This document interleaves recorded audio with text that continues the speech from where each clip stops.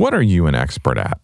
If you have a podcast, chances are your show features your area of expertise. But how much do you really know about podcast production? My clients often thank me for making their shows sound great, but in my opinion, the main benefit I provide for all of my production clients is time. Time to do what they are experts at. Time to grow their businesses, time to focus, and not stress out trying to do the technical production work that isn't their area of expertise.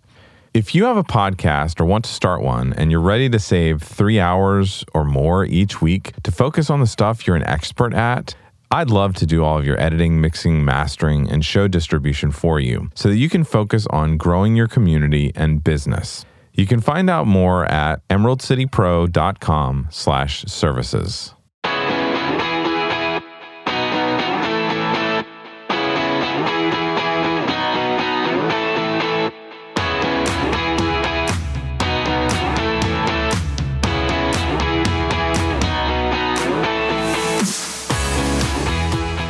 Hello, everybody, and welcome. I'm your host, Danny Osmond. If you love podcasts, if you are passionate about your business, if you want to create and grow a podcast that will connect you with your ideal customers, and you want access to education, to resources, and to other amazing business leaders and podcasters who can help you do it better every single day, then this is the podcast for you.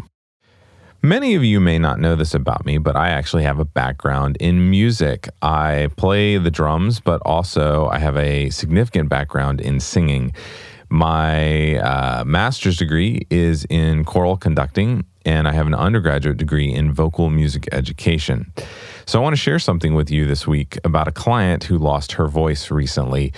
She's usually really good about batching and staying ahead with her content, but had gotten behind and had run out of content and then lost her voice.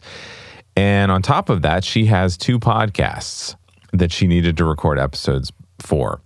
So what I'd like to talk about this week is vocal health. I recently saw an article in a music publication that I get, and it had some great tips, and I want to share some of the things that I know with you and some of the things that were shared in this article about what you can do when your voice is suffering, or if you, God forbid, lose your voice before you need to record a podcast episode. So all of us probably at some point in our lives have lost our voice or gotten sick and noticed how it affects our voice. If you're a podcaster and you need to record an episode each week or every other week, or you just need your voice to talk, that can be a big problem. You've probably heard many miracle cures, miracle suggestions. You can Google things and there are plenty of cures, but what can you actually do to remedy this problem if it occurs to you? It's hard to know what to do because everyone's a little different. And, there are no treatments for losing your voice or having a sore throat or a scratchy throat or whatever that work for everybody. It doesn't mean that nothing works. It's just everybody's a little different. So here's some things that you can try that tend to work for a lot of people. First, you've heard this one before, is gargling salt water. Now, what gargling salt water does is it loosens things up and it soothes your throat. You can add honey, you can add lemon, and that will help loosen things up. There's also some anecdotal evidence in this blog post that you can actually mix in children's liquid Benadryl, and that may add some benefit. Now, the thing that has always worked for me is steam. Inhaling steam, either with a humidifier or simply boiling water. There are even individual personal humidifiers with a little mask that you can use. If you don't have any of that stuff, just getting in the shower and running a hot shower, that steam can help, again, loosen things up and clear out passages. I'm not the type of person that's going to tell you to take medicine, that medicine is the only fix, but things like pain medication, anti-inflammatories, so acetaminophen, ibuprofen, which Tylenol, Advil, naproxen sodium can reduce pain, but they also can reduce inflammation and make it easier for you to do what you need to do. A sinus rinse is something I've also used. If you have a neti pot at home, if you know what that is, it's basically running salt water through your nasal passages. And it sounds kind of gross and sounds kind of scary, but it actually does work because it can clear mucus. It can open nasal passages. There are also herbal remedies mentioned in this article where people report success with products like Vocal Ease, Throat Saver, Entertainer's Secret, or Throat Coat Tea.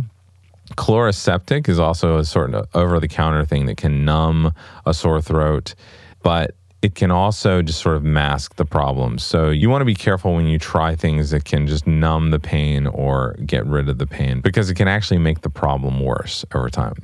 So you've gotten through losing your voice. Now let's talk about how you can care for your voice long term.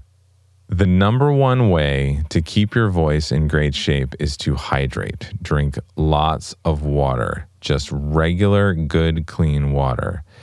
The other thing that you can do to stay hydrated is keep a humidifier, especially if you live in a dry climate. Keep a humidifier in the room that you're going to record in so that it stays a little bit higher humidity than a normal house would, just running your HVAC all of the time. Number 2 is get enough sleep. Just like the rest of your body, your vocal cords, people call them vocal cords, they're actually folds of tissue that also have muscle in them. They need rest as well. Even a nap can make a huge difference. Next, and this is again for the rest of your body, avoid carb-heavy, processed foods, fast foods, junk food, late night dinners. One thing that hits a lot of people, and you may have heard this before, is GERD, gastroesophageal reflux disease. If you have reflux or heartburn, eating late at night and then laying down is the worst thing you can do for your voice. It's something that I suffer with occasionally, actually, because I tend to like to have a late night snack sometimes. That stomach acid can actually come up the esophagus and damage and injure your vocal folds. Now, I talked about medicines earlier. There are some medicines that can actually be harmful for your voice. So decongestants, antihistamines actually have a drying effect. So be very careful speaking. Make sure you hydrate a lot if you ever have to go on a medicine like that to maybe deal with allergies. Now, let me share a few more tips from this article that I found, because they talk about some normal things that we all do, how we're using our voice, and substances we may be using and how they affect our voice. So first of all, avoid speaking loudly or shouting, yelling. Whispering is likewise unhealthy. Be aware of this if you're in noisy vehicles, if you're at a restaurant, you're going to conferences, clubs, things like that. If you have to talk loudly, be careful, because that can cause injury to your voice. Now, before you're going to record, you should also develop a vocal warm-up that uses good vocal technique. So me as a singer, I was used to this. You start low and warm up slow. There are things you can do to warm up the muscles in your voice. I will try to link in the show notes to some resources so you can get some good warm-up techniques for your voice. Avoid clearing your throat. This is a big one, especially for me. A lot of people, they get on a mic, they get a little nervous, or they start recording their podcast, or they're doing an interview. The nerves create phlegm or whatever. Your mouth starts to get dry and you start to clear your throat. When you are clearing your throat or coughing, what is actually happening is that your vocal folds are slamming together, like you're smacking your hands together if you were clapping. It's the same effect. And you can imagine that soft tissue can get beat up over time and can get irritated and eventually cause injury. So avoid clearing your throat.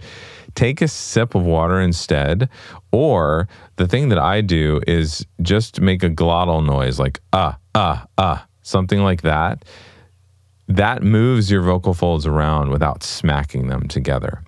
Okay, and finally in this article, they list again a few substances that you should avoid if you want to have perfect vocal health. First of all, and this is the obvious one, smoking. Okay, not only is it bad for your voice, but it affects lung capacity. It would also be good to avoid secondhand smoke as well. So if you have a day job, or I guess a night job as a bartender or something like that, and you're also doing a podcast, be aware that you're around secondhand smoke in some places, and you want to avoid that at all costs. And here's another one, caffeine. I know you don't want to hear this, but caffeine dries you out.